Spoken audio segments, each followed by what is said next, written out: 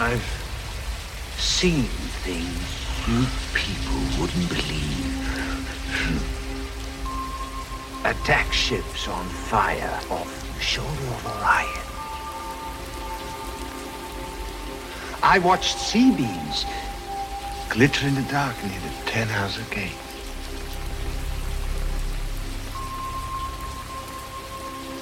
All those moments will be lost in time. Like tears in rain. Time to die.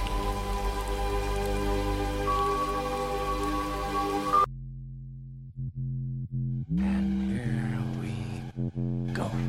It's the comic book bullies. Man, you come right out of a comic book. It's the comic book bullies. You will bow down before me! It's the comic book bullies. Now I am the master. It's the comic book bullies. It's the comic book bullies.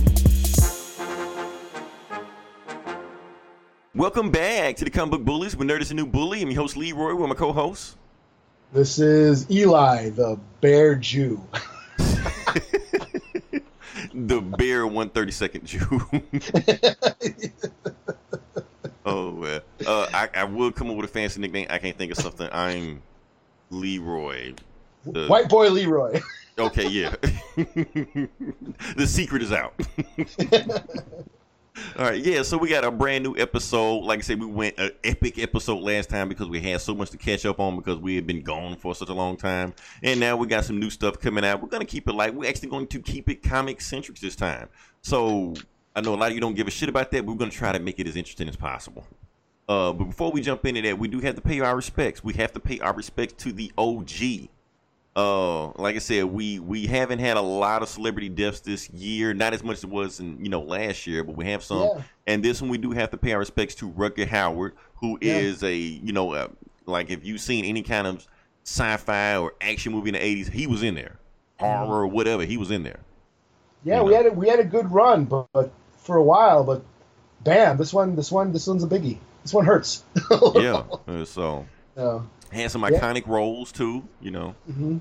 Most known role, I guess his most famous role, you would say Blade Runner, wouldn't you? Yeah, Roy Batty, Blade Runner, The Hitcher. Mm-hmm. I loved him in a movie called Wanted, Dead or Alive. Okay, now what was that about? He was a bounty hunter. It was like, it was the 80s where, we needed a new Rambo or a Commando. They wanted the male act, another Chuck Norris, another Sylvester Stallone. He had a run. Yeah. Well, he was always playing the bad guy, but this was the movie where he was the hero. Right. And he's basically a bounty hunter, and he's after an Arab terrorist, played by Gene Simmons from Kiss. Okay. It was around that time, anybody could be in an action movie around that time. Yeah. Yeah, and it was that. So I highly recommend that. That's a good hidden gem if you've never seen. Wanted, Dead or Alive. Wanted, Dead or Alive was around that time. He was they were trying to push him as an action hero. I'm gonna throw another one at you. Blind Fury.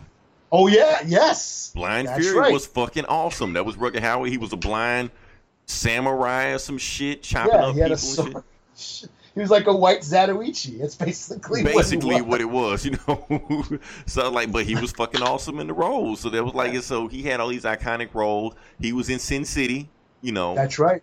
A brief role, but he was in there. He was the one of the preachers. How do you live with that whore or some shit, and then Mickey Rourke beat the shit out of him or something, Yeah. Anyway, any role he's in, he's always awesome. And honestly, he's been in so many roles. You'll see him in a movie, you forget he was in it because he just becomes that character. So it got to make you think oh, that's Mickey, that's Rutger Hauer. He was in that movie. Oh, he was in that movie. Mm-hmm.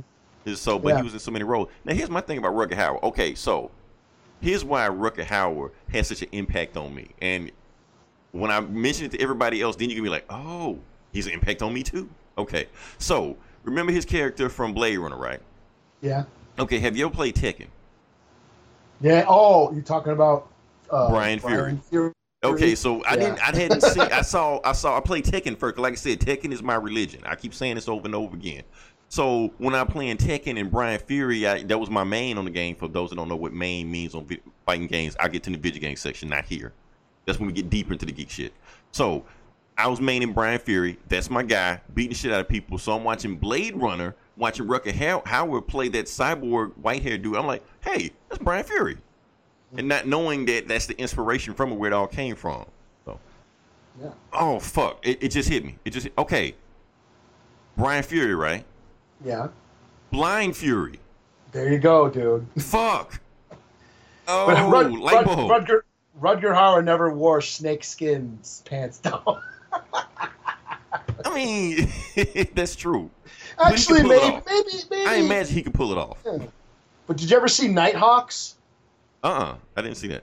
Sylvester Stallone and Billy D. Williams. They're cops in New York, and Rutger Hauer is another terrorist, like blowing up shit in New York, and it's dope. That's like it's early '80s. It's right before Rambo. Well, he did Rambo. It was before First Blood. It was like he was coming out of Rocky and shit. Okay. And Sylvester Stallone played. He's a cop. It's dope. Nighthawks. That's another highly recommended movie for classic '80s action shit, senseless violence, and all that cool shit that the we shit love. You can't make nowadays. Yeah, you can't do this shit anymore. And Hobo with the Shotgun. We forgot about Hobo with the Shotgun. Even that's later on in that's life. Like one of his more recent ones, right? Yeah, he was able to make he was the Hobo with the Shotgun, which was an ode to like '80s action, exploitation flicks. And right, shit. one of those throwbacks you could put in there. Yeah. So. So rest in peace, Rutger Hauer. You will always be Brian Fury to me. So. Can we move on to the box office numbers now? Yeah, sure. All right, let's jump into this bad boy. Like I said, really not too much movement on there. Eli, give it to me. What's the number one movie of the week? Is it Toy Story again? It wasn't Toy Story last time. Oh, what's the other Disney shit out? It was like a Disney movie. Whatever Disney movie's out. No matter what it is, it's always going to be a Disney movie. It's a Disney, whatever Disney shit's out. Whatever Disney shit out, that's number one. That's a constant. Death, taxes, Disney movies. Yeah. So yeah, Lion King is number one, and in the second week, Lion King. That's what it is. Yeah, it did 75 million. Yeah. This is insane. People. What the fuck, man? People seem to hate the movie. I'm seeing people. I know. People are like, the lions look too real. Like, so you wanted a fucking cartoon? Like, right. But it sounds like they did. But they're like, they don't care. They're going to see the movie anyway. Yeah, like, what the hell, man? I don't know. People complain. It's like Disney owns you. You can complain all you want to. It doesn't matter. Disney owns you. And so, number two. Once Upon a Time in Hollywood. Okay. Yeah, I saw Eli, it. you saw this. I know you did. I'm going to give you a chance to double back to this, but we're just going to keep going down the road and see what we have here. Okay, so we also have Spider-Man Far From Home. Now, that's number not three. bad. Let's drop some news on Spider-Man Far From Home right there. So, Spider-Man Far From Home is the first Spider-Man movie to hit gross over $1 billion. Really? Yeah, it's the first movie ever to gross over $1 billion. So, and what I'm hearing, that I don't know how true this is, like I said, you got those bullshit cosmicnews.com and wegotitcovered.com. So take this news with a grain of salt. But what I'm hearing is that Sony and Disney's deal pretty much guaranteed basically Sony said that Disney had to make $1 billion on the second Spider-Man movie, otherwise they were going to take the rights back. But oh, really? Yeah, that's what I'm hearing. Because now that Disney has, Sony got their movies up and running, like Venom and Spider-Verse and Silver and Black and all this bullshit and Morbius. Now they got their universe up and running. They feel confident that they can take it back. But now that Disney has done $1 billion and their movies have never done $1 billion before, they're like, okay, well, we got to keep playing ball. So basically, it's going to be like if it failed to hit $1 billion, they were going to take it back. It was never going to be a Spider-Man 3. Okay. But like I said, take that news with a grain of salt. All hearsay and rumors and whatnot. But here's the funny thing. Guess what the lowest grossing Spider-Man movie is? to the Spider-Verse? I don't know. Yep. Yeah, that's sad. That's kind of fucked up. I think we discussed this before. I think we did, but I mean, Yeah. but the numbers weren't solidified at the time yet. But now we can actually sit there and talk about it. That wow, Spider-Man Into the Spider-Verse, which may be the best Spider-Man movie, is the lowest grossing Spider-Man movie. Yeah, that's too bad. It's bad, man. It is. Number 4, we have Toy Story. Number 5, Crawl, which you gave a 6.5 out of 5 last week. We have number 6, Yesterday, that Beatles movie. Number 7, Aladdin, another live-action Disney movie. Number 8, Stuber. Yeah, number 8. Hey, both of those guys in the MCU. That's pretty interesting. Okay, sidebar. Number 9, Annabelle Comes Home. Still cranking movies out. Number 10, The Farewell. Okay. And it's interesting. Number 11, Secret Life of Pets 2. And number 12, Avengers Endgame. What the... Okay. Still in there. Even though Avengers Endgame comes out on digital next week. So it's there. I do want to briefly talk about Avengers Endgame real quick because did you see the deleted scene?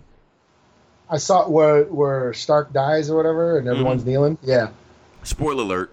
Spoiler alert. Yeah. Even though they're showing it in the trailer, fucking he died with Infinity Gauntlet in his hand. So yeah, and people basically what the for those that haven't seen the deleted scene and to be on the Blu-ray or the direct DVD or whatever, Stark dies, and for a minute everybody just kneels in front of him, to pay their respects. People are pissed. They're like, why couldn't that scene be in the movie? It's already a 3-hour fucking movie. They got to cut something. No telling what else they cut in the movie. So they had to cut something. But here's the thing, Eli. You got other people that are pissed that the scene even exists, that even saw the scene. And you know why. Why? Okay. So you got a bunch of people kneeling. It's not Woken. Well, who's the first one to kneel? Black Panther? The first person to kneel ever is Black Panther. Yeah. Oh. Yeah. Who are you saying? I thought it was Black Panther. I said Black Panther. Did Black Panther kneel? He didn't kneel. Oh, I know what you're saying. I didn't see. That would be fucked up if Black Panther was the first one to kneel. I don't know what to be pissed off anymore. Everybody's pissed at something. If what happened, so hard what to be you woke said these days, happened, man. that would make people even more pissed if both of what we said happened. So basically, because people kneel, they said it reminded them too much of Colin Kaepernick. Oh, that's why. Oh. Yeah. So that got them So pissed. did Black Panther kneel first? I don't know. I gotta watch it again. Now you got me curious because if Black Panther was the first one to kneel, I'm like, oh, they did this shit on purpose. Oh man, but I can't see Black Panther kneeling for Tony Stark in the first place anyway. I thought you were gonna say, oh, they got pissed off because Gamora didn't kneel or some shit. Fucking far right. But she just left. That's her thing. So they kind of explained where Gamora went, even though they said at the end of the movie where she went anyway, she disappeared. She didn't kneel. Mm-hmm. But yeah, so people are pissed because they think they were making a political statement. If you follow any of the Marvel actors' Twitter feed, they're super far left. All of them. Don Cheadle, Chris Evans, doesn't matter. So you can almost say this probably wasn't, it probably was intentional. And probably the Russos were like, hey, maybe this is going a little bit too far. Let's just cut this shit and be done with it. We don't want to make it too political. What? I found the scene very moving. I almost, when I watched it, I got a little lump in my throat. I was like, holy shit, is this going to make me fucking, sad all over again? Here's my thing. And then, I can't keep up with, I'm so woke that I'm getting tired, man. I need to sleep. I need a nap, man. Because no matter what you do, somebody will get pissed off about something. Yeah, man. You can't make a move. You can't do anything. Now, me personally, the scene, all the politics bullshit aside, I'm glad they cut it. It didn't need to be. It's just like you said. It's a little bit too moving, a little bit too emotional, and it's cool. But at the same time, you don't want Tony Stark's death to hit you that hard. Because what they did, and I noticed this, the musical cue that was playing when Tony Stark died, they left that in the movie. The only difference was instead of everybody kneeling, you had Tony Stark giving his own eulogy. saying that life moves on, everything's happened. I'm just glad my family's safe. So yeah, he still died, and you still. So instead of you being mourning over his death, you're celebrating his life because he's giving his own eulogy. He's creating his own narrative, which I think that's a better move than everybody just sitting there being somber and sad over Tony Stark. Me personally, So I think the route that they went in the theatrical version was the route that it should have went. Yeah. Me personally. So. Now, No, it was fun. Like I understand why they cut it because it was too long and it was redundant and it would have took away from the funeral scene where they do pay tribute to him with all the characters and shit. Right. So no reason to do that over again and draw it out Yeah. even longer than what it is. Yeah, so I thought it was a good call, but it was a nice little nugget for fans to chew on. Like, oh, this is what But yeah. You didn't need to fucking, crucify anybody for it, though. Right.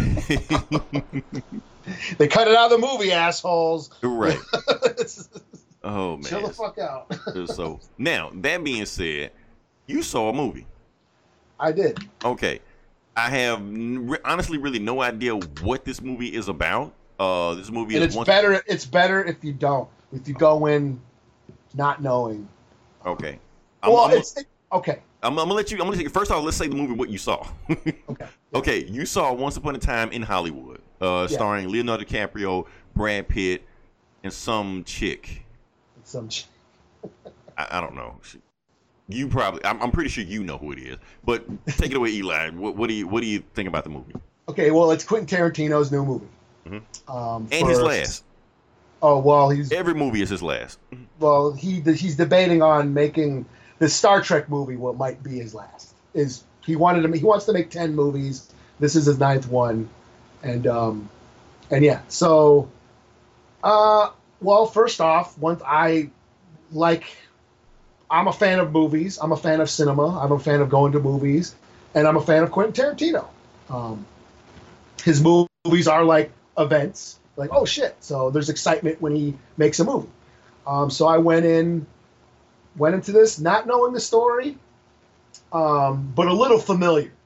I mean, I think it pays to know the background of the story. That's what I'm curious about. You saying you're familiar with it. Now, how did you get familiar with the story?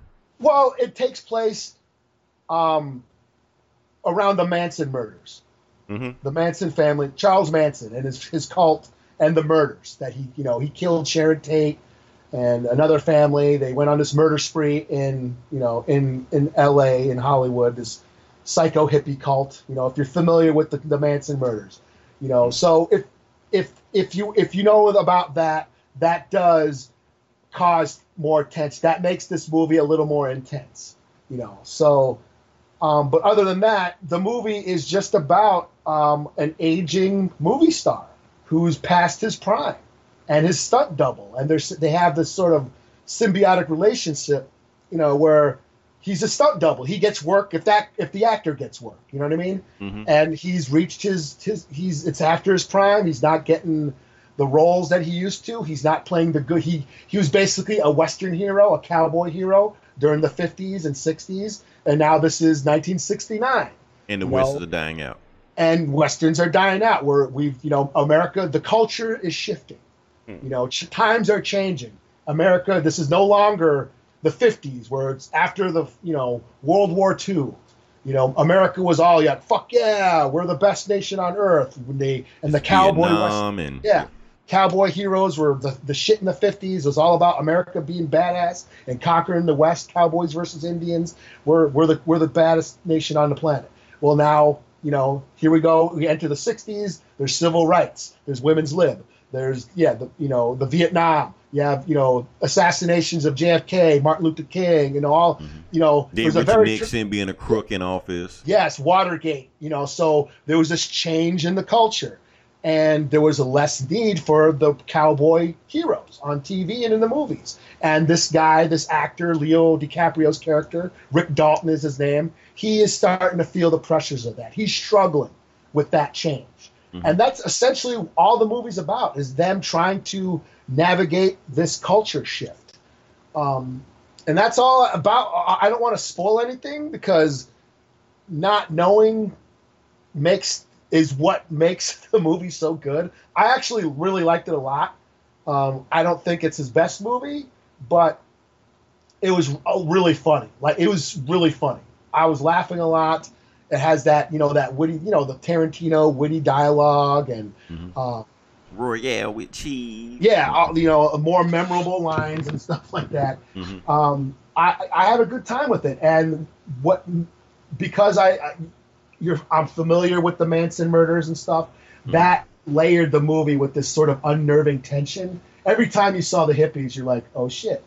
You know what I mean? Mm-hmm. So it has this underlying suspense, tension going through the whole movie, because he lived next door to Sharon Tate. Oh wow! Okay. Yeah. So that's coming, and because and then of course it's Margot Robbie. Oh, okay. I couldn't tell who that was on the poster. Yeah, Margot Robbie plays Sharon Tate, and she is basically. But the movie's not about her. Mm-hmm. It's not about her. It's not even about the Manson murders. That's just the backdrop. That's just going on in the background. The movie's about Rick Dalton and Cliff, his stunt double. So that, and I think people, I've seen a lot of controversy about this. Of course, the Cannes Film Festival, when it was released, that one journalist, asked Quentin Tarantino at the press conference, why didn't Margot Robbie have any more lines? Mm-hmm. Why did she have such little dialogue in this movie? Because the earlier things I was hearing about this movie, like when they were first making it, I was hearing that the movie was going to be about her, like she was going to be the main character. Yeah. I guess when he was like first drafts of the script. Yeah, but she's not. She's a very small part in this movie. And so when this female journalist confronted Tarantino at the Cannes Film Festival, like, why didn't you give Margot Robbie more things to do? Why is she in this movie so little? And he just said, I reject your hypothesis.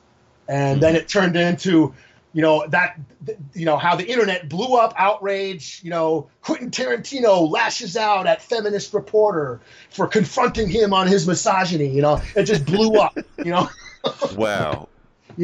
And after seeing the movie, I'm like, I get what he was saying. Right. She is not the focus of the movie. Sharon Tate is just, okay.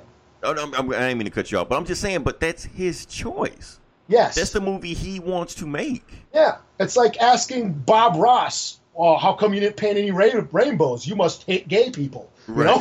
It's like, yeah, he's an artist, and this is the story he wanted to make, But it's like, and I keep seeing this throughout all this weekend. I keep seeing, it's time to cancel Tarantino for his treatment of women. Oh my goodness! It's time to, it's all this shit is like real. He's sex. His movies are sexist.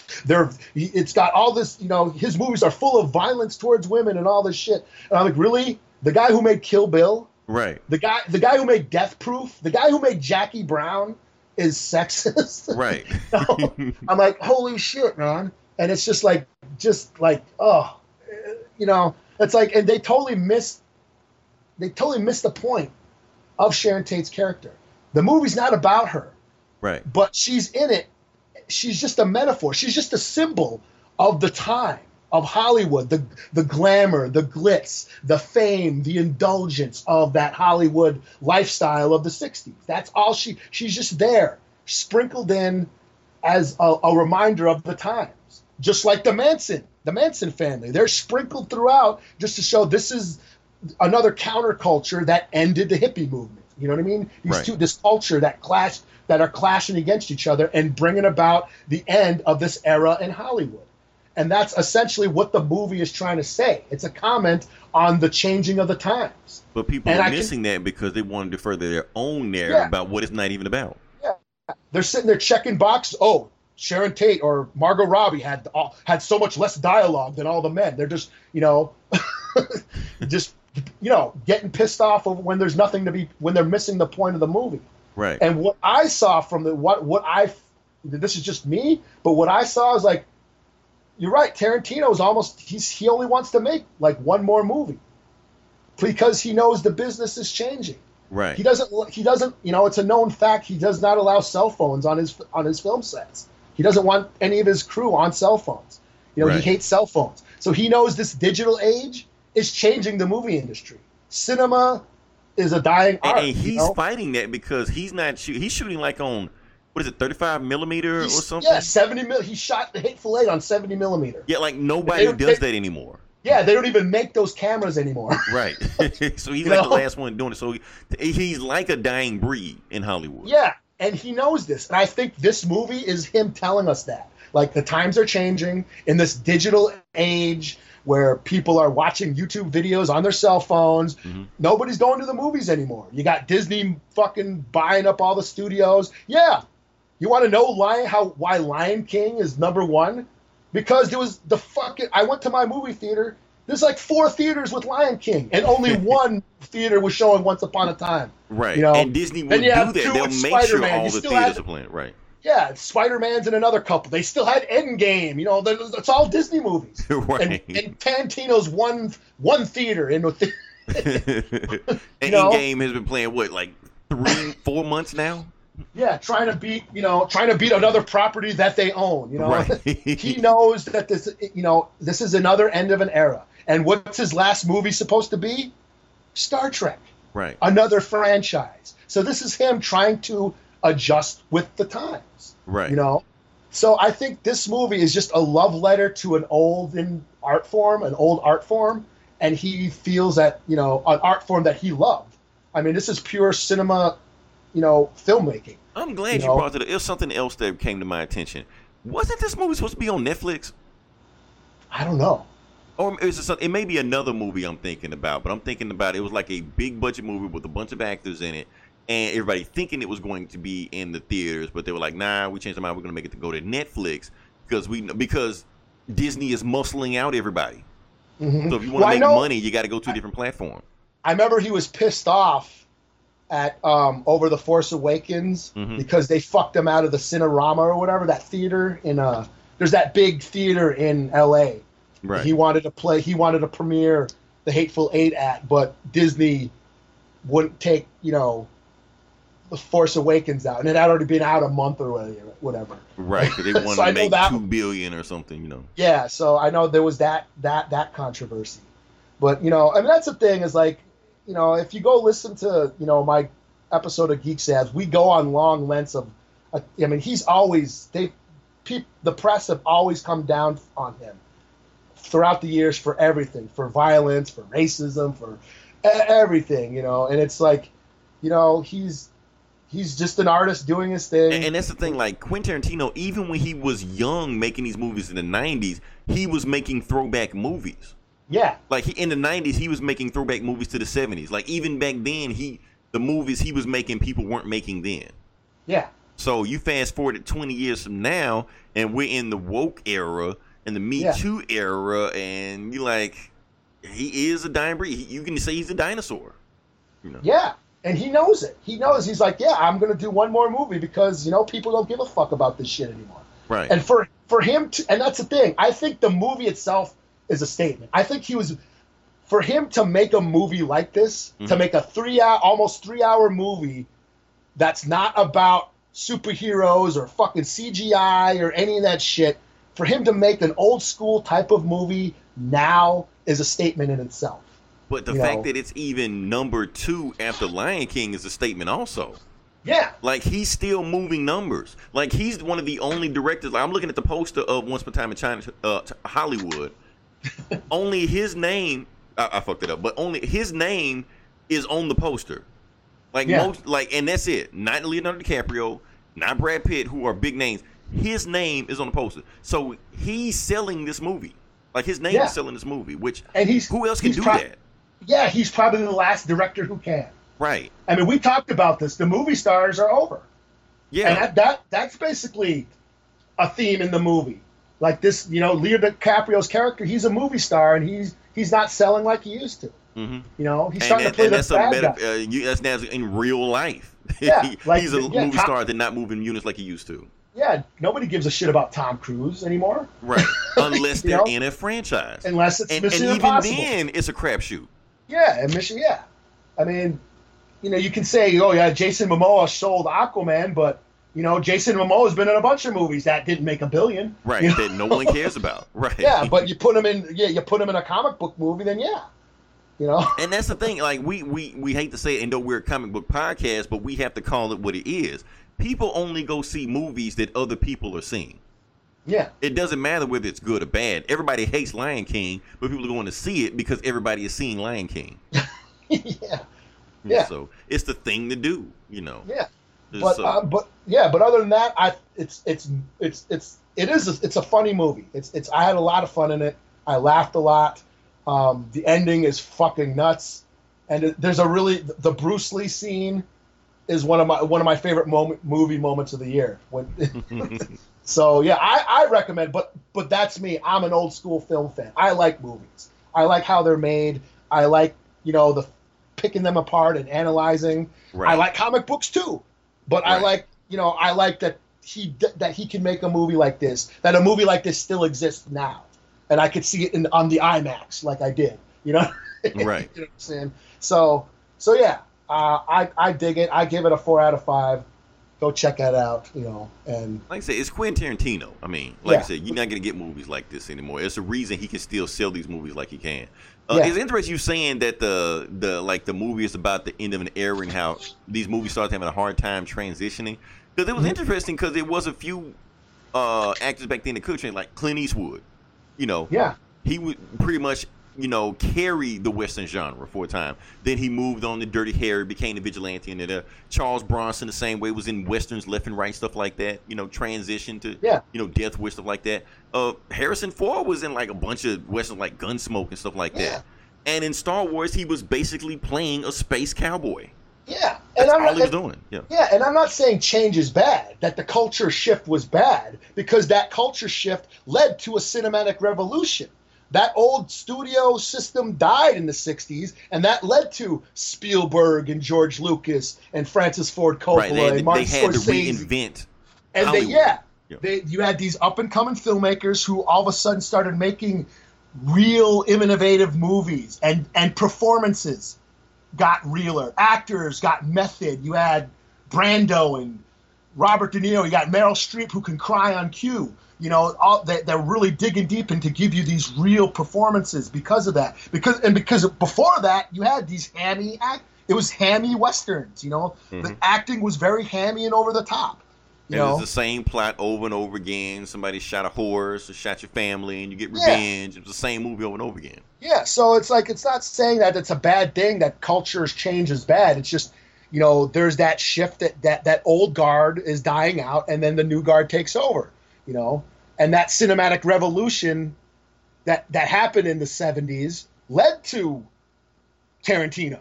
You know what I mean? Because Tarantino was influenced by Scorsese and, all those old, 70s movies and shit like that, So yeah, I mean, like I said, it's just a tribute to an old dying art form, and he uses those aesthetics of that art form to make this movie, So let me ask you this. I'm going to ask you a tough question now. Like I said, we're talking metaphor and, hidden agenda. Let's talk about the here and now. Let's talk about these superhero movies. Let's talk about comic book movies. I know we're a comic podcast, but let's shit on them for a second. So, do you think Hollywood can reinvent itself if the bubble ever bursts on superhero movies? I mean, if they take chances, like Deadpool, if they can do that. Because Deadpool took the superhero genre and elevate. I feel like that elevated it, but it was right. But I mean, right? It did elevate superhero genre, but eventually we're gonna run out of shit. It's going to happen. Yeah. Like I started thinking about Phase 4 for a second. We were all up in roar about Phase 4, but let's think about Phase 4 for a second. We're excited over Shang-Chi, a kung fu dude. Yeah. Like really? We're excited about the Eternals. We never give a fuck about the Eternals. Yeah. So we're getting overhyped. And the reason I start saying it because I bought Captain Marvel this weekend. Okay. I bought it. So my Marvel cinematic list is complete. And I watched Captain Marvel again for the first time since I watched it in the theater. And you know what I thought? Like, man, this movie sucks. I'm like, it did. It sucked. But now, am I going to do like these comic skaters and YouTube and make a 2 or 3 hour long rant about how the movie sucked? Maybe. Because they get hits. So, but the point I'm trying to make is it started making me depressed because, okay, this movie sucked, but take away the Russos from Marvel. Like, we're in a Russo-less era now because the Russos are done with Marvel. Mm-hmm. So, do you think the bubble's going to pop on Marvel now that the Russos are here? Are we going to get nothing but Captain Marvels after this, now that the Russos are gone? I don't know. Like, I think, like, we talked about this. After now that, you know, Robert Downey Jr. and Chris Evans, now that OG Avengers crew is no longer involved, I think they're not going to be making the billions like they used to. I think they'll be profitable and, you know, and they can make movies cheaper, but, you know, they're not going to rake them in like they used to. You know, I think we're going to see the leveling, the plateau now. You know, and eventually I give it another 5-10 years. No one's going to give a shit. But, you know? But the thing is now, these Marvel movies, they're popular because people feel like they have to see them.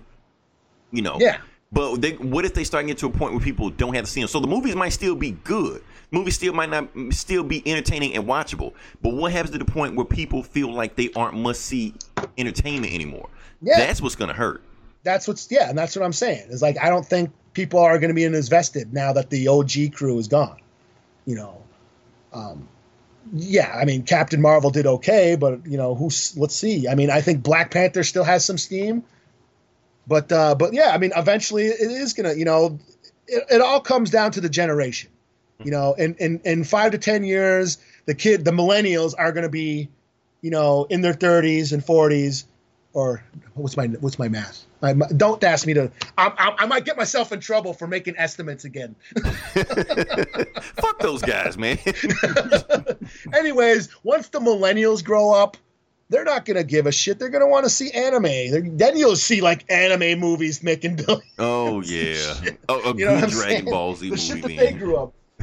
Yeah, you're gonna see like the iCarly, you know. Yeah, they're gonna be like Captain America. My dad watched that shit. I don't give a fuck about that. Yeah. You know. Yeah. You know, you're gonna see SpongeBob, you know, the movie, you know. But it's gonna be a gritty reboot. Yeah, live action SpongeBob and shit. Sex scenes and F-bombs and shit. Yeah. Yeah. I mean, like I said, the culture's gonna change. It's gonna shift. You know, we're just living the nerds that inherited the earth right now. You know, we all grew up on the shit, and the shit in the 80s and 70s and 80s, and we're the demographic. We're right in the middle of that demographic right now. That's what we like. That's true because, like I said, like all these comic book movies that are popular now, when we were kids, that's when they were selling the most they ever sold. Like X-Men #1 sold 8 million copies. Superman died and sold 7 million copies. So they were at their prime then. So technically, we're the prime demographic for these comic book movies right now. And all those filmmakers, Jon Favreau, the Russo brothers, you know, all these, directors that are making all the Marvel movies, they grew up on Star Wars. Right. And it wasn't like Tim Burton who didn't give a fuck about these movies and was just kept collecting a paycheck. These guys are fans, you know. Yeah. So it's just So we're just in a this is the Marvel era, the Disney era. You know what I mean? And they're gonna keep buying up everything. I don't know. Yeah. So, I had a bunch of other shit I wanted to talk about, Eli, but I'm just pass by this shit, honestly. Because this is gonna make me even more depressed than this topic. Because it sounds like an interesting movie, but this topic just made me depressed. Yeah, I mean that's the thing is like walking out of the theater and the ending. Like I don't want to spoil it, but there's like this bittersweet ending. Mm-hmm. And for me to like, you know, I'm the analytical, you know, artsy fartsy film cinephile or whatever you want to call that. I just like, that was really cool, but I think I know what he's saying. This is like the end of an era. You know, what if this is Tarantino's last movie? Mm-hmm. You know, because he's the last director that can pull a name by himself. I mean, honestly, Scorsese can't even pull numbers like this anymore, and he's awesome.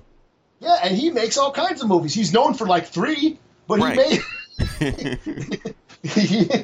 You know, he makes all kinds of movies. He makes documentaries. You know, like Steven Spielberg can't move numbers like this anymore. Yeah, Ready Player One didn't do shit. No one went and saw that. But they put a name on thinking he's gonna do something like, nah. Yeah, I mean, that was his attempt to like, yeah, look what I can do still, and no one gave a fuck, you know? Because it didn't have, yeah, because it wasn't a comic book flick or whatever, you know. What I mean? So yeah, so even he's, yeah, it's a dying breed, it's a dying art, you know. But I agree with you. The culture is going to shift some kind of way, and we're going to get some new movies, stuff like that. So, yeah, I don't know. Just saying. Damn, where do we want to go next with this? Let's talk about something happy, man. You depressed the fuck out of me, man. Wu-Tang? Let's talk about Wu-Tang, man. Because I don't want to talk about any of that other bullshit I was going to talk about. Let's talk about Wu-Tang. Okay, you tell me about what's going on with Wu-Tang, because I kind of halfway know, but I really don't know. Well, I saw this trailer. Like Hulu is making the Wu-Tang Clan story or biopic. Okay. On the Wu-Tang Clan. So I was like, oh, okay, cool. You know. Okay. I'll watch it. I like Wu-Tang. Yeah, I mean, are they saying it's going to like a movie or like a miniseries or what? I don't know. I'm not sure. Is it a movie or a miniseries? It doesn't say. It just said on Hulu, available on Hulu or whatever. In like I would August. have preferred, and that's the thing. I would have preferred like a live act, a live movie, a theatrical movie for that. But they may be feeling the same way. It's not a superhero movie, so we can't do it. Yeah, we'll make more money putting on Hulu. Yeah, because it was. Hey, I mean, it wasn't the greatest, but I had a good time seeing Straight Outta Compton in the theater. Right, but that was saying that's how fast the movie industry has moved. Yeah, Straight Outta Compton did great then, but maybe wouldn't do those same numbers now. Yeah. I mean, shit. Wasn't there a Tupac movie that? Oh, that movie fucking sucked, man. Yeah, I didn't bother seeing it. But So, I would see a Wu-Tang movie, you know. Yeah, I would see a Wu-Tang movie live in the theatrical version. But like I said, if it's a mini series where they can like really dive deep into it, maybe that'll be better for it. Yeah, that would be cool. You can really get into characters like really. I mean, because there was so many members, it's not like one guy, you know. Yeah, I mean, there's like 9 members and shit. Right, you got to like really dive into it, find out where these guys came from. I've watched the behind the music on Wu-Tang. It's an interesting story, you know, especially the way they changed the music industry, changed hip hop, changed New York rap, all the stuff like that. It needs to be a movie, so it's very interesting on what they did. So I'm interested to see what they do with that. To be from Staten Island, to like the forgotten borough of New York, and you know, and to just come out and to just because what they did, no one was doing at the time. Right. So no one was. Everyone was all doing that. The Black Power Afrocentric. Tribe Called Quest. All that. Queen Latifah was that. That's what I meant to say. We need to do some house cleaning real quick. Okay. Okay. Last week you said PM Dawn. PM Dawn, yeah. There's no way it could have been PM Dawn. I think you meant to say De La Soul. For that song you played was PM Dawn. Right, I know. But when we were talking about songs that just mellow out to, hip hop songs mellow out to, I think you meant De La Soul, not PM Dawn. Because I still think PM Dawn fucking sucks. Well, yeah. Or Tribe. Tribe is awesome. And that's why when you said Tribe, I'm like, okay, if you say Tribe, you got to say De La Soul also. I'm thinking both of those, but whatever. Yeah, they were from that whole. They were from that whole clique. Yeah, I can't remember the name of it. They had a name. Yeah, De La Soul, Fushnikins, that whole. Leaders of the New School, Busta Rhymes, all that shit, all that, but that's what was coming up in New York at the time, and then Wu-Tang it was just beats and rhymes, no hooks or choruses, it was just beats and rhymes. And it was funny because they were into like kung fu movies and stuff like that, and it's really interesting. Yeah, well, that's what I latched onto. They were rhyming about comic books and kung fu and shit. Yeah, like Method Man called himself, Johnny Blaze, the Ghost Rider. Tony Stark. You're like, okay, like what the hell? Their first video was Speed Racer. They rapping over anime. Like, what the fuck, man? Yeah. Like nobody was doing that shit at the time. Yeah, and I just remember because I remember Izzy and Fat T, they're the hip hop fans. I was the metalhead, and I like some hip hop, But I remember them talking about the Wu-Tang Clan, and I got them mixed up with the Booyah Tribe. Okay. I was like, Wu-Tang Clan, ain't that those guys that play their own music? Because the Booyah Tribe, they were like a band. They were like the Roots, where they were like an actual band, but they had rappers and shit. They played their live music. So I'm thinking, Wu-Tang Clan, ain't that band? And they're like, no. I'm like, oh, man. And then I just remember coming home one night, and Fat T and Izzy were like in their room, and they were bumping the Seventh Chamber remix, or Seventh Chamber Part 2, which is the last song on 36 Chambers. Right. And that beat, that boom, boom, boom, boom, you know, I was like, what the hell is this? You know, good morning, Vietnam. I'm like, holy shit, what is this? This is Wu-Tang. I'm like, no shit. And that was like the hardest beat ever. Yep. And that was it. I was like, holy shit, man. And then now, since we lost all our non-hip hop listeners, I want to bring this back for a second. I want to tie all this up together. Now, RZA, like I know you don't know who RZA is. RZA, like I said, creator of the Wu-Tang Clan, producer of the Wu-Tang Clan. He scored the musical soundtrack to Kill Bill Volume 1. Yep. Yeah. As a matter of fact, a bunch of movies also, but I know for a fact Kill Bill Volume 1. So we listen to the soundtrack, all the RZA, all Wu-Tang. So, because Wu-Tang love the babies. So, yeah, can we move past that? Yeah. I'm interested. I don't know when it's coming out, but I'm interested in seeing that. We'll go from there. Now, let's move on to the video game section.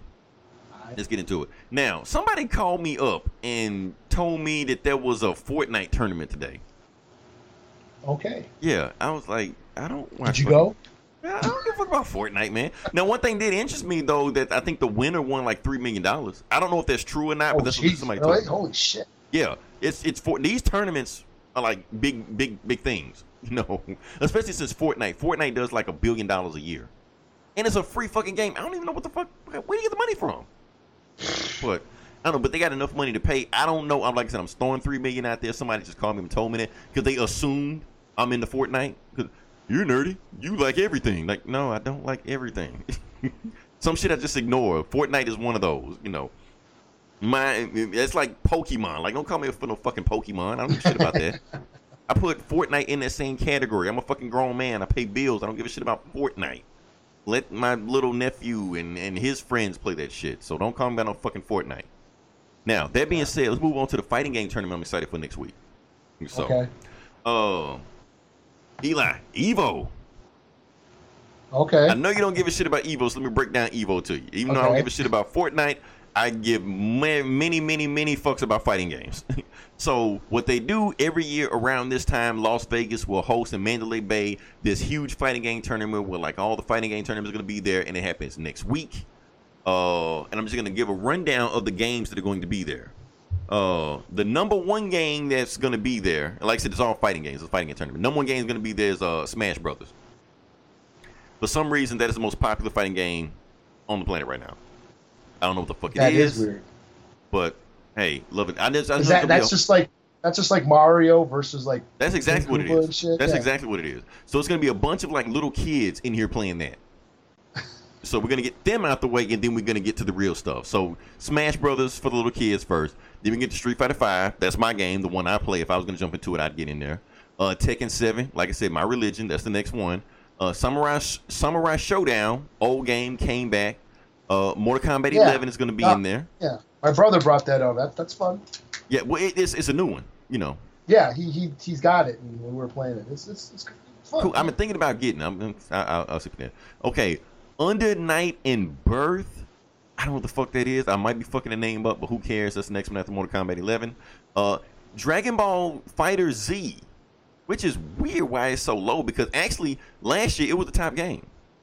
Okay. Now it's low. I'm thinking it's something to do with Namco, like the people that own the game. They don't want tournaments like running the game because they don't want the profits getting cut into it, something like that. So they haven't been advertising the game much. Want to. Matter of fact, it's almost like they pretty much like killed the game. But they're just doing it because it's still popular enough that they can still make it an Evo. Soul Calibur 6. I bought that game during the Steam sale that they had last month. Never installed it. Never played it. So that's the problem of being a PC gamer. You will buy games you will never play just because they're cheap. And Blaze Blue Cross Tag Battle. I think I might be saying it wrong, whatever. So those are the Evo games, the games that I want to be in there, not going to be in there. I want to get Injustice 2. Injustice 2 is dead, so can't play that. That's the way things are. Next week, I'll be doing I'll probably do a whole live broadcast about Evo. I'm going to do that. I didn't do it last year, but I'm going to do it this year. I'm gonna make a big thing about it. Okay. This is on ESPN? I don't think it's going to be on ESPN. It was on ESPN like 2 years ago. ESPN dropped it. I will check to see if ESPN will be on it again, you know, because I love people when people get pissed off about it. You know, I want to see some baseball. What the fuck these fat Asian nerds on here playing Tekken for? You know, I love those tweets. So hopefully that shit will happen again. Let me say, can we move on to the meat of the podcast? Sure. Okay, this is the part I wanted to get into. So for those listening to Comic Bullies, this is where we jump into when we talk about comic books. And we got a lot of stuff to go on today because a huge book dropped this week. And it's weird. It's an X-Men book. Yes, it's the 90s all over again. Lion King is #1 in the theaters, and we're talking about X-Men.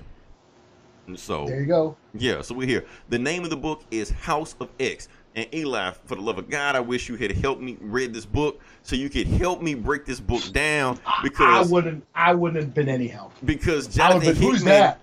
Jonathan Hickman went balls deep into this book. Yeah. I was just like ease it in, Jonathan Hickman. Just the first book. You know, let me break this book down. There's so much shit that happened, man. It was like a double-sized book too. Okay, so basically what happened is the book starts off with Charles Xavier. He's alive in this forest or whatever like that, and pod people are popping out of trees and stuff like that. Apparently it's mutants and stuff like that. They're popping out, and Charles Xavier is wearing Cerebro at all times. Like, he never takes Cerebro off. And while these mutants are busting out of these pods, crawling to him from this tree, he's saying, "To me, my X-Men." We don't know what the fuck's going on, but anyway, we cut on something else. So apparently, for the last 2 years, the mutants, the X-Men have all collected. So now every mutant on the planet is an X-Man now. They no longer fight each other. They're all united. They all live on this island called Krakoa. Krakoa has some deep X-Men history, which I'm not going to get into right now. I might break this shit down later on, but I'm not going to get into it right now. They all live on Krakoa. Krakoa is a mutant island they all live on. And the thing is, they've learned how to take plants and put them all over the world, on Mars, on the moon, and stuff like that. And every mutant can pass through this portal. Only mutants can pass through the portal. It can recognize if you're not a mutant or not. So if you're a mutant, you can travel and teleport anywhere from Mars to Krakoa on Earth. And Charles Xavier, you know, through Cerebro, he wants the mutants to be recognized as their own state, as their own nation. And he has a mutant conference with the UN, and he wants them to meet them at a certain place where they're going to take them. So they meet one of the Stephen Cuckoos, and the Stephen Cuckoos take them a place, and then they get introduced to Magneto. Magneto is their ambassador through Krakoa, or the areas that they're allowed to go to. So Magneto takes these ambassadors all through the place, and the ambassador's like, okay, yeah, this is cool, but when are we going to see Krakoa? I'm like, never. You'll never see Krakoa. No human is ever allowed to even look at Krakoa. That is mutant utopia right there. You're allowed to visit every other area: Atlantis, the Savage Land, Mars, the moon. No Krakoa. You can't see that. So, but we get a chance to see Krakoa, and Krakoa is this utopia we accept. Wolverine is in the book for 1 page, and the only thing we see Wolverine doing is playing with some kids laughing. That's it. I'm like, that's weird for an X-Men book that Wolverine does nothing. You know. While we're doing all that, we cut to Damage Control. And Damage Control has Mystique, Toad, and Sabretooth breaking in, stealing intel because, you know, Tony Stark and Reed Richards run Damage Control. So they're stealing intel from them. They get out. They get caught by the Fantastic Four. Everybody happens to get loose except Sabretooth. Sabretooth get caught by the Invisible Woman, and they caught him. So before they can go out, Cyclops comes out of the portal because, you know, mutants can go wherever they want to. And he just has a nice conversation with the Fantastic Four.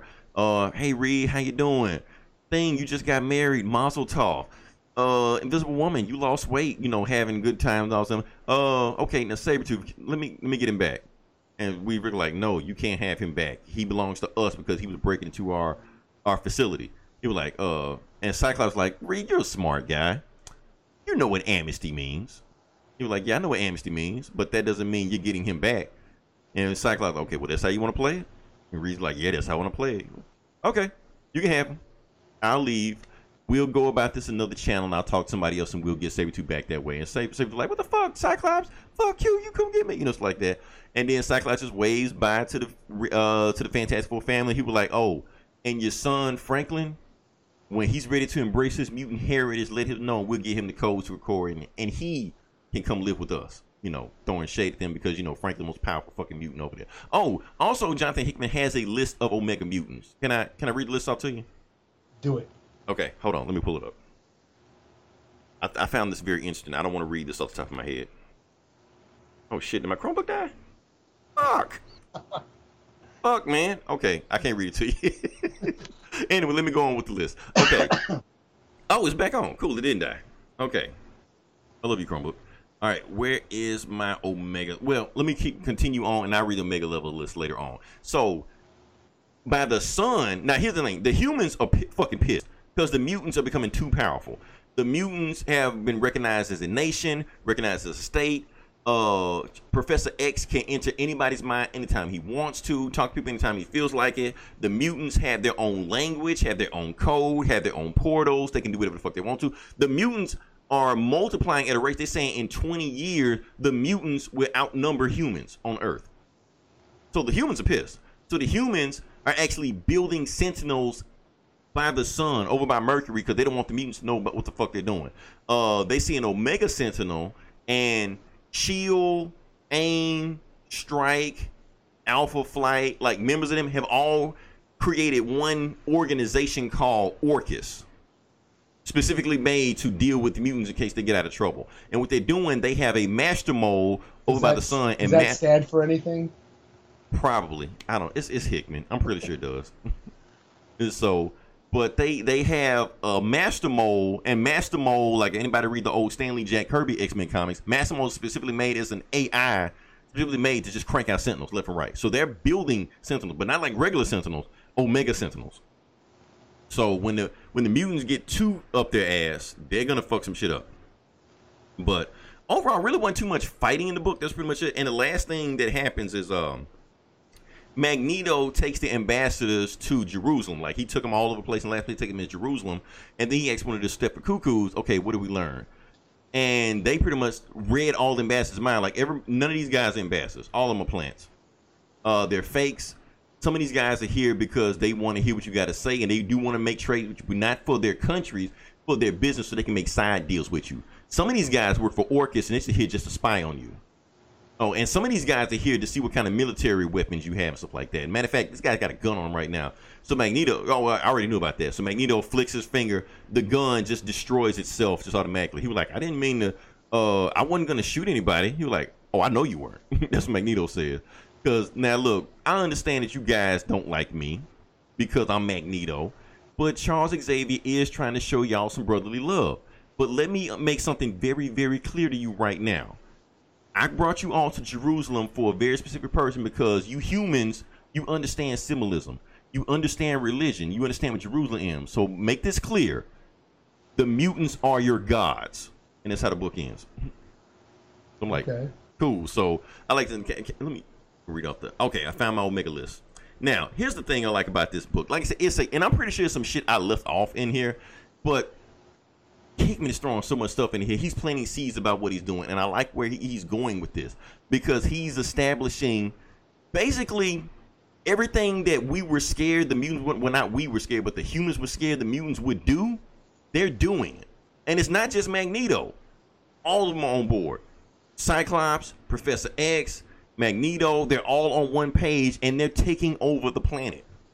They are becoming the dominant species, even though they're not. They're basically saying, you humans, we're giving you the planet. We're letting you have it. We're just taking our little small portion right here, but eventually we're going to eventually take over everything anyway, no matter what you do. And the humans know that. That's why they're building these Omega Sentinels. So, and basically and that's the thing, like Jonathan Hickman is doing something different than we've seen with the X-Men. The X-Men are no longer black people. The X-Men are no longer homosexuals. He's putting it, we're past that symbolism. We're past that metaphor. They're gods. They're religions. They're, they're what we expect them to be. It's kind of like they're making like the Justice League of DC. They expect, but it's weird seeing Professor X being on board with all this shit. But I guess we're getting different characterizations of them. So let me give you the Omega level mutants they have. It ain't a whole bunch of them like we thought, like fuck Gambit, fuck Multiple Man and all that bullshit like that. Those are no longer Omega mutants. They have a specific list. So the list is some guy named Monarch, who's a reality warper. Iceman, of course. So my name Elixir, I don't know what it is. Jean Grey, Legion, Magneto, Proteus, who's also a reality warper, who I thought was dead, but maybe he's not dead. Mr. M, don't know what it is. Storm, Exodus, an old guy from the 90s. Kid Omega, he was in that Avengers West Coast book we were talking about, but that's neither here nor there. Franklin Richards, like we said before. Vulcan, who is one of Cyclops' sons, and Hope, who is Cable's daughter. So all those, just that list, that's it, the Omega level mutants. Anybody else says they're not Omega. So that's it. Overall, like I said, so much to pack on this book. Hickman and here's the thing, I read the book twice. I read the director's cut of the book. The first time I read the book, it was actually kind of confusing because Hickman doesn't give you all the details, but they have his script at the end of the book. So I read his script, and they actually gave more detail about what the hell was going on. Like, oh, what? I didn't have that shit explained in the story. That would have made it more fleshed out. So overall, like I said, Hickman is going to run. I know how Hickman is. Every book is going to be this dense, so you have to keep up with every single detail because when the payoff comes, it's going to hit hard, and it's going to be some insane, crazy shit. That's how Hickman writes his book. And like I said, Hickman is on another level than what everybody else doing right now. Like every other comic book writer, the best they're trying to do is they're just writing a movie script. That's all they're doing. Because they know there's no money in comics. They're writing a movie script in a comic book form so they can sell it to movie or hoping Marvel or DC can make it a movie, something like that. Hickman's not doing this. Hickman is world building. Every single panel in there was like, Hickman is creating a whole new, like he's on some Tolkien shit right now. What he's doing with this stuff right now. In just this one book, you can see everything he's doing and the world he's building with this. We haven't even gotten to the other book he's doing, Powers of X. Now, anybody that hasn't read a Hickman book, I do want to let you know, do not skip on any Hickman book. It will bite you in the ass. You'll be fucked if you're trying to keep up with him. He did it with Avengers. He did it with Fantastic Four. You have to read all of his shit. You miss one book, you're fucked. So definitely read Powers of X to come out next week, and we will go from there. Like I said, it was a lot to unpack with this book, Eli. You can wake back up because I'm gonna let you take back over and you can do the next review.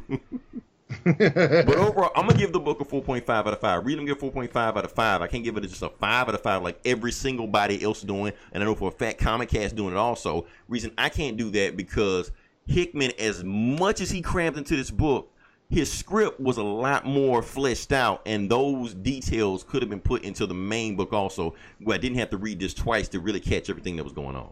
So that's my thing. Yeah. All right. All I got. Cool. Damn, that was a long ass time. Right.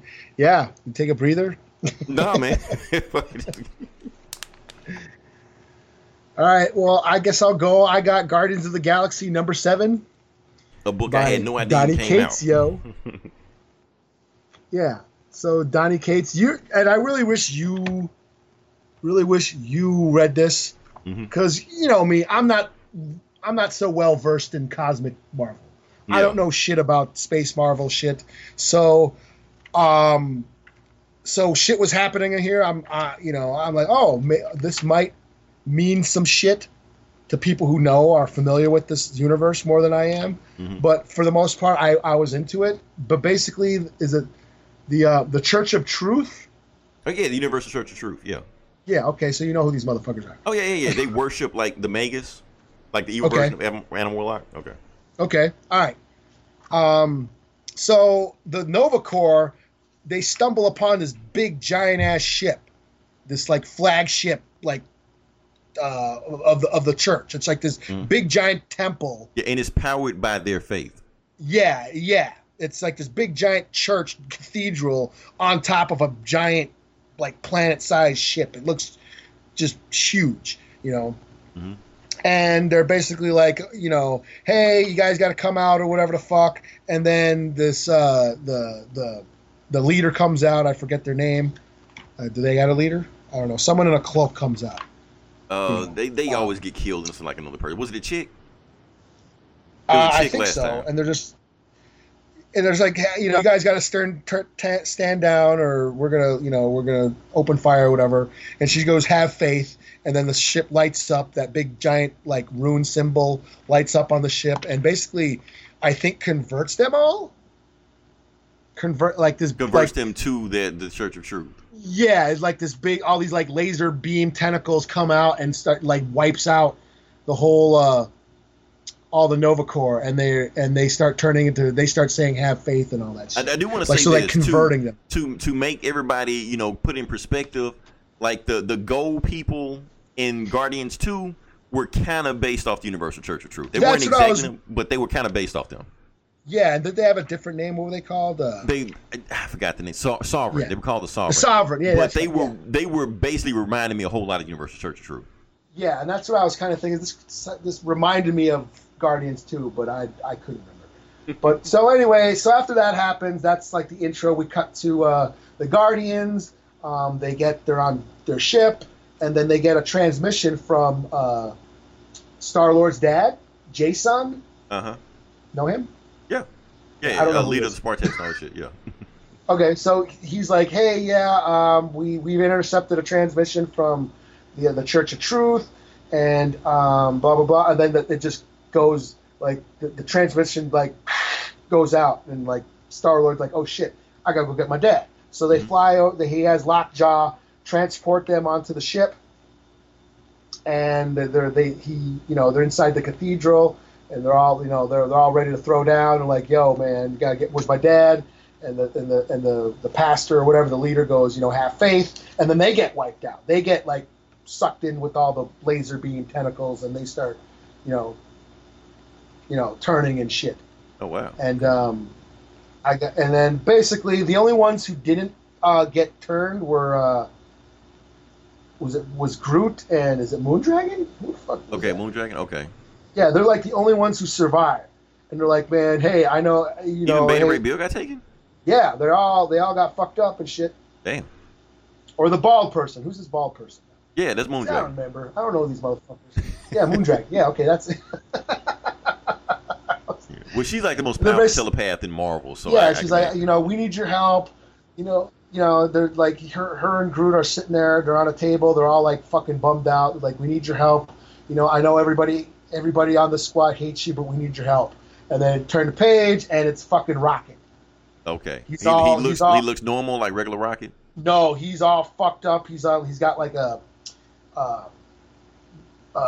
fucking what's that shit from the hospital? He's like all in bandages. And he's hooked up to an IV and all that shit. The fuck? And he's dragging it around. He's like, well, what do we have to lose? But they never explain what happened to him. No. Okay, they'll save it for another issue, I guess.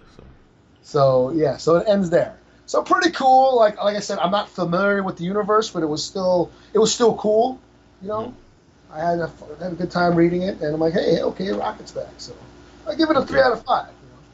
Okay. I like the Universal Church of Truth. They're some cool bad guys. They have some potential. And so they always do some fucked up shit because they always worship like the evil Adam Warlock and shit like that. So if they show up, he's gonna show up eventually anyway.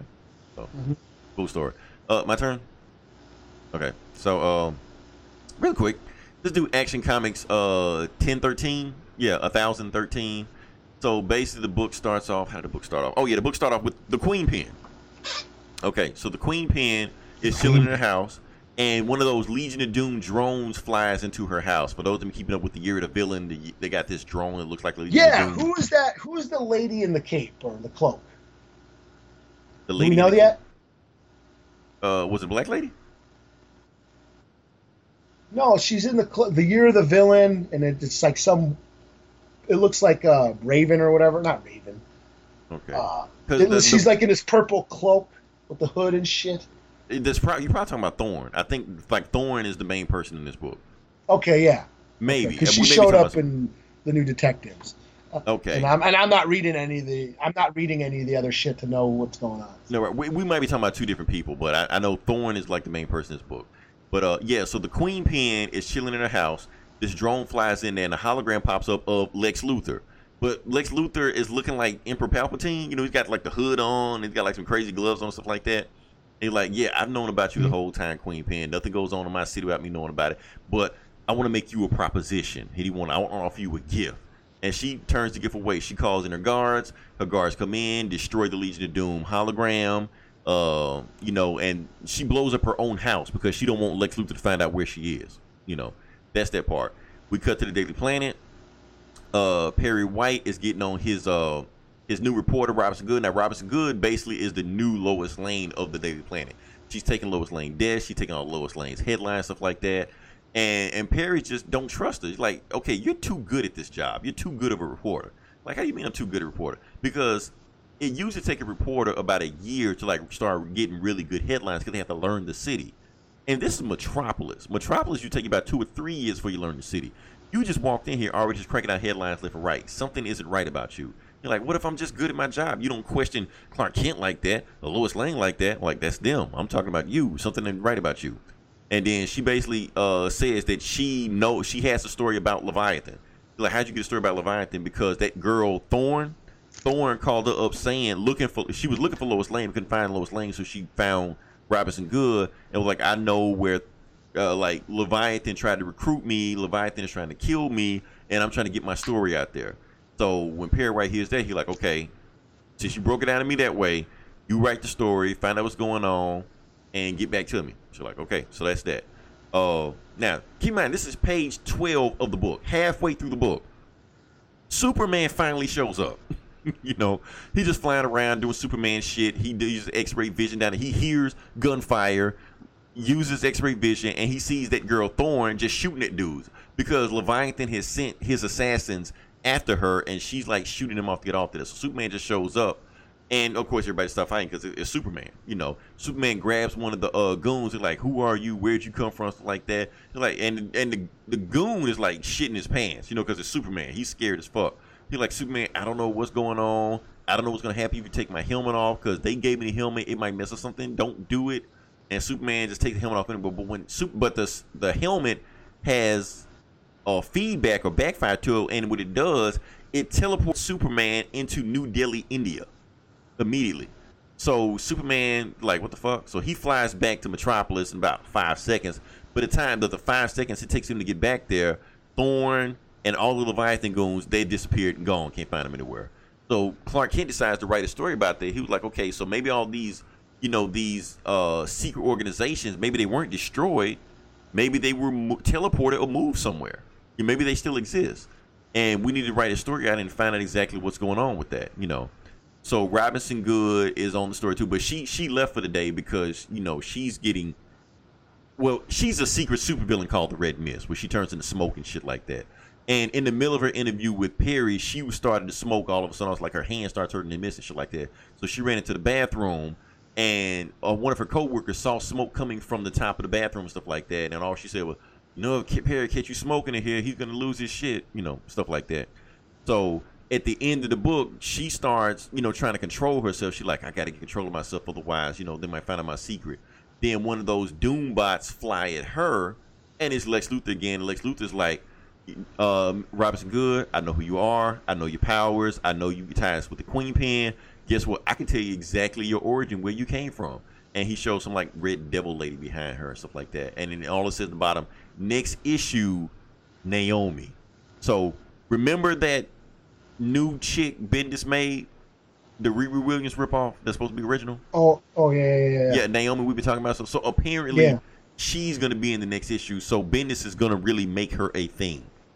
Okay. So that's all I got. I honestly, I lost track with Naomi, so I don't even know what Naomi can do or what is she or what, you know. Well, I got number one still. So.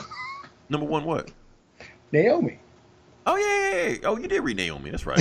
I read the one. Yeah, she's like a Black Lantern or something. I don't know where she is. So we'll find out.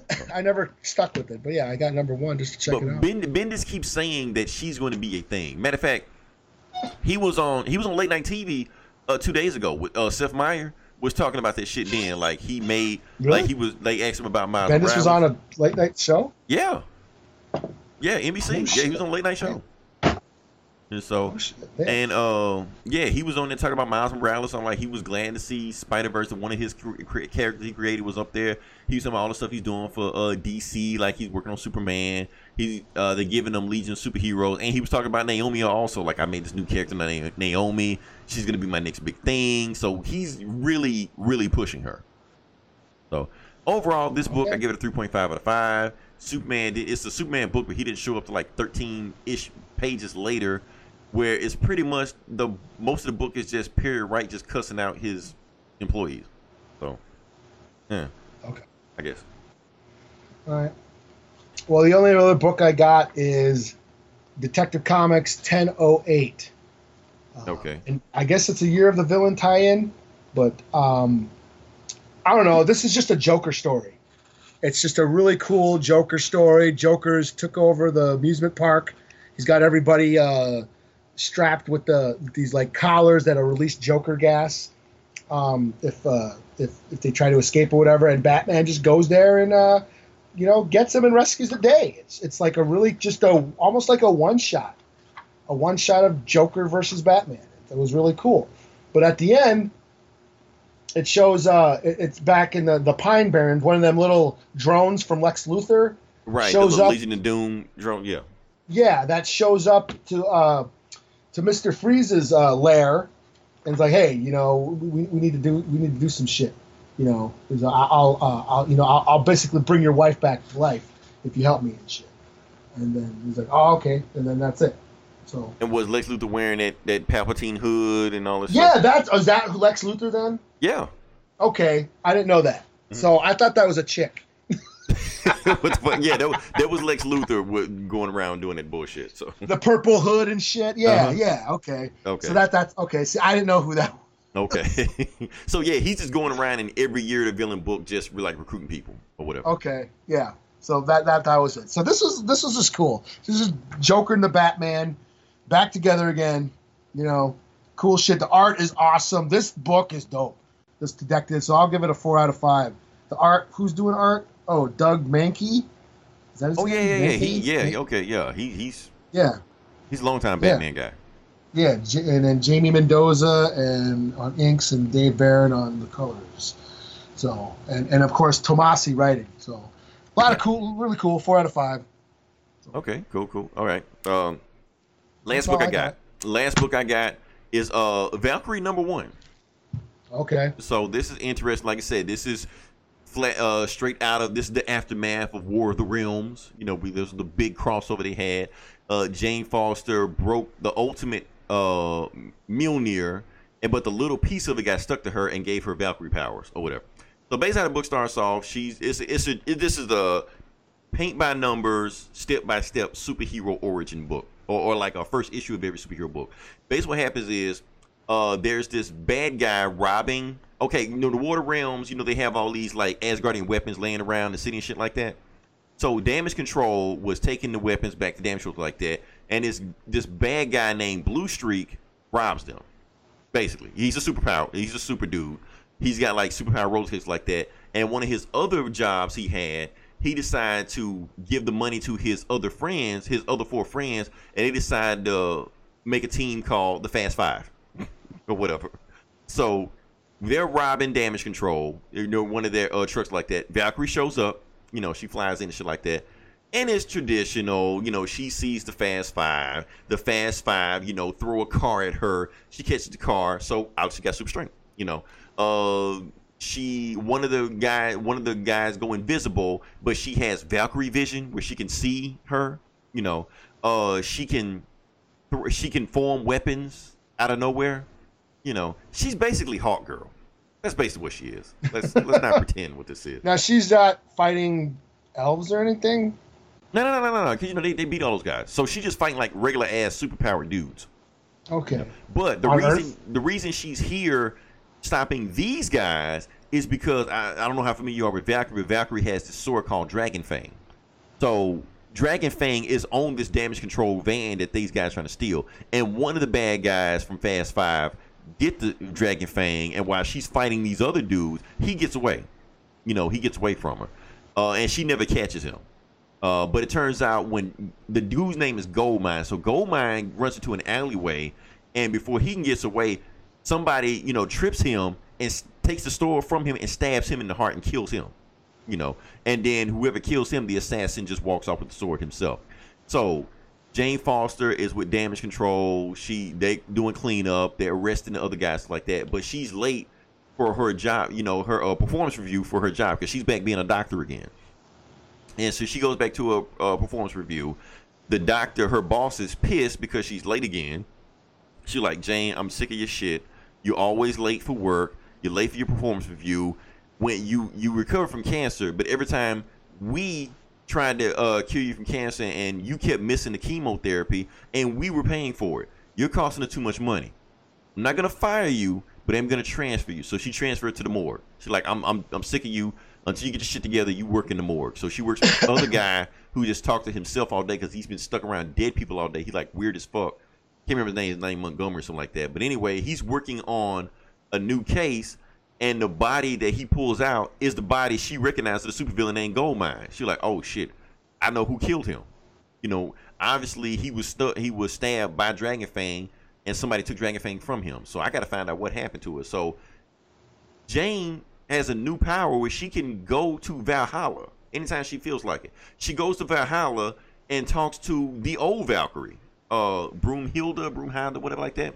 And they sit there and have a drink and stuff like that. And she asked for advice. She was like, well, why don't you talk to Heimdall, get him? Well, no, she tells him what Dragonfang can do. Like, I'm going to tell you all the powers it can do. First off, Dragonfang, if you're holding it, it hides you from all magic. So no kind of what magic, radar, and like that, you can't find them. Because Dragonfang hides you from that. Whatever level of swordsman you are, it enhances your ability of sword play. So you become this excellent swordman out of nowhere just from holding the sword by itself. And you get control of her horse. So whoever holds Dragonfang horse, that wicked Pegasus, whatever like that, you get it automatically. You automatically control it. So she's like, okay, so whatever assassin I'm dealing with has all this shit, like, man, this is gonna be hard. So she takes Heimdall with her. But she knows that Heimdall really can't, as long as whoever the assassin is holding Dragonfang, Heimdall can't find him. But Heimdall tells Jane, guess what, Jane, since you're a Valkyrie, you have more powers you didn't know about. You can see stuff I can't see. She's like, really? Yeah, just try it out. So apparently Valkyrie vision, since she's a Valkyrie and she takes people to Valhalla and carries the dead, stuff like that, she can see the lifespan of everybody on the planet. Like, she can look at somebody and tell when they're going to die.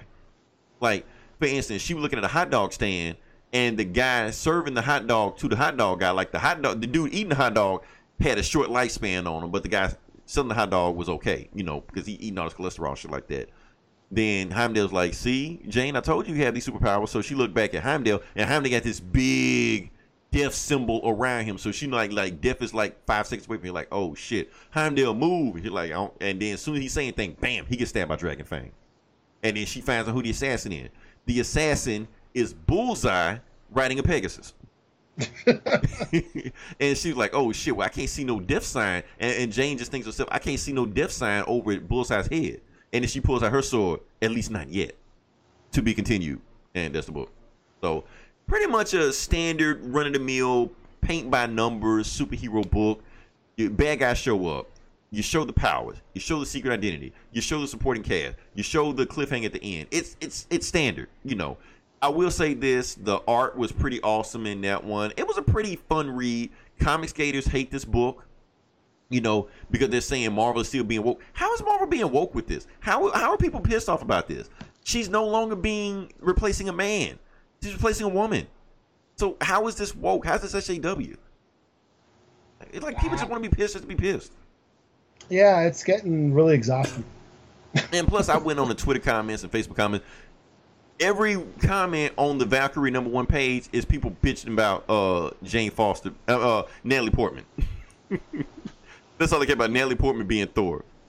You make her Thor, I'm not watching the movie. They don't give a fuck about the comic. They're just pissed about Natalie Portman. So, overall, personally, I'm going to give the book a 4 out of 5. I do want to read the next issue. I want to see what Bullseye riding a Pegasus does with fighting Jane Foster. That sounds interesting to me. So, and like I said, Jason Aaron, he delivers. I mean, he does. You can say what you want to about the character, what he does with Jane Foster, but he delivers on book. I thought War of the Realms was going to be like a shit book. It was actually pretty fun. You know, what it was. So, yeah, that's all I got. Shoot, you got anything else? Nah, I'm good. Cool. Okay. Like I said, that's all the books we got. The podcast didn't turn out the way I wanted it to. I had some other topics I want to talk to, but we kind of got depressing after a while, so I just let it just go went with the flow. No. Definitely listen to our other podcasts. We have Geek Savs. Listen to Comic Cast. I know they talking about House of X also. I'm curious to see what they have to say about it, how they break the story down. Gomer is a big X-Men fan, so I want to see what he got to say about this. Definitely go listen to who else we got? Hoodoo TV. Valiant dropped a new episode. And this Geeks and Comics, they may or may not have dropped something. I don't know what the hell they're doing right now. Next week, I am going to talk, me personally, I'm going to talk about Evo. Eli is going to sit back and smoke a cigarette, probably fix a sandwich, may take a shit during the podcast while I'm doing all this. I might watch the rest of The Boys, because I watched episode 1. We didn't talk about The Boys. Like, oh, damn. Yeah. We're going to talk but about next week. Next week. I only watched one episode. I may watch The Boys too and add something to the conversation. You know, yeah. I don't want to feel left out. He's just talking. We go from there. I will say episode 1 was like, whoa, holy shit. You know, okay, it was some crazy shit. I'm like, okay, my interest. You got me. You got me. I will watch the second episode, and if that. Oh, and next week is gonna be the last episode of Swamp Thing, man. That's gonna be fucked up. Oh yeah. And the last episode of Legends of S.H.I.E.L.D. for the week, but I'll talk about all this shit later on. Okay. Yeah, until then, this is Leroy. This is Eli. And we'll talk to you next week. Same bullet time, same bullet channel. Tiger style. Tiger style. Yo. Wu-Tang Clan ain't nothing to fuck with. Wu-Tang Clan ain't nothing to fuck with. Wu-Tang Clan ain't nothing to fuck with. There's no place to hide once I step inside the room. Dr. Doom, prepare for the boom. Bam! Oh man! Slam! Damn! I scream like Tarzan. I be tossing and forcing. My style is awesome. I'm causing more family food than Richard Dawson. And the survey said you're dead. Baby flying guillotine chops off your fucking head. Mister, who is that? Hey yo, the who is back? Making niggas go boom boom like I'm Super Cat. Me fear no one. Oh no, here come the Wu-Tang Shogun. Killer to the eardrum. Put the needle to the groove, I get rude and I'm forced to fuck it up. My style carries like a pickup truck. Cross the clear blue yonder. See the China Sea, I slam tracks like quarterback sacks from LT. Now I try and test the rebel INS. Blessed since the birth, I earth slam the best. Cause I bake the cake, then take the cake and eat it too with my crew while we head state to state. And if you want beef, then bring the ruckus. Wu-Tang Clan ain't nothing to fuck with. Straight from the motherfucking something busted. Wu-Tang Clan ain't nothing to fuck with. Step up, boy. Represent.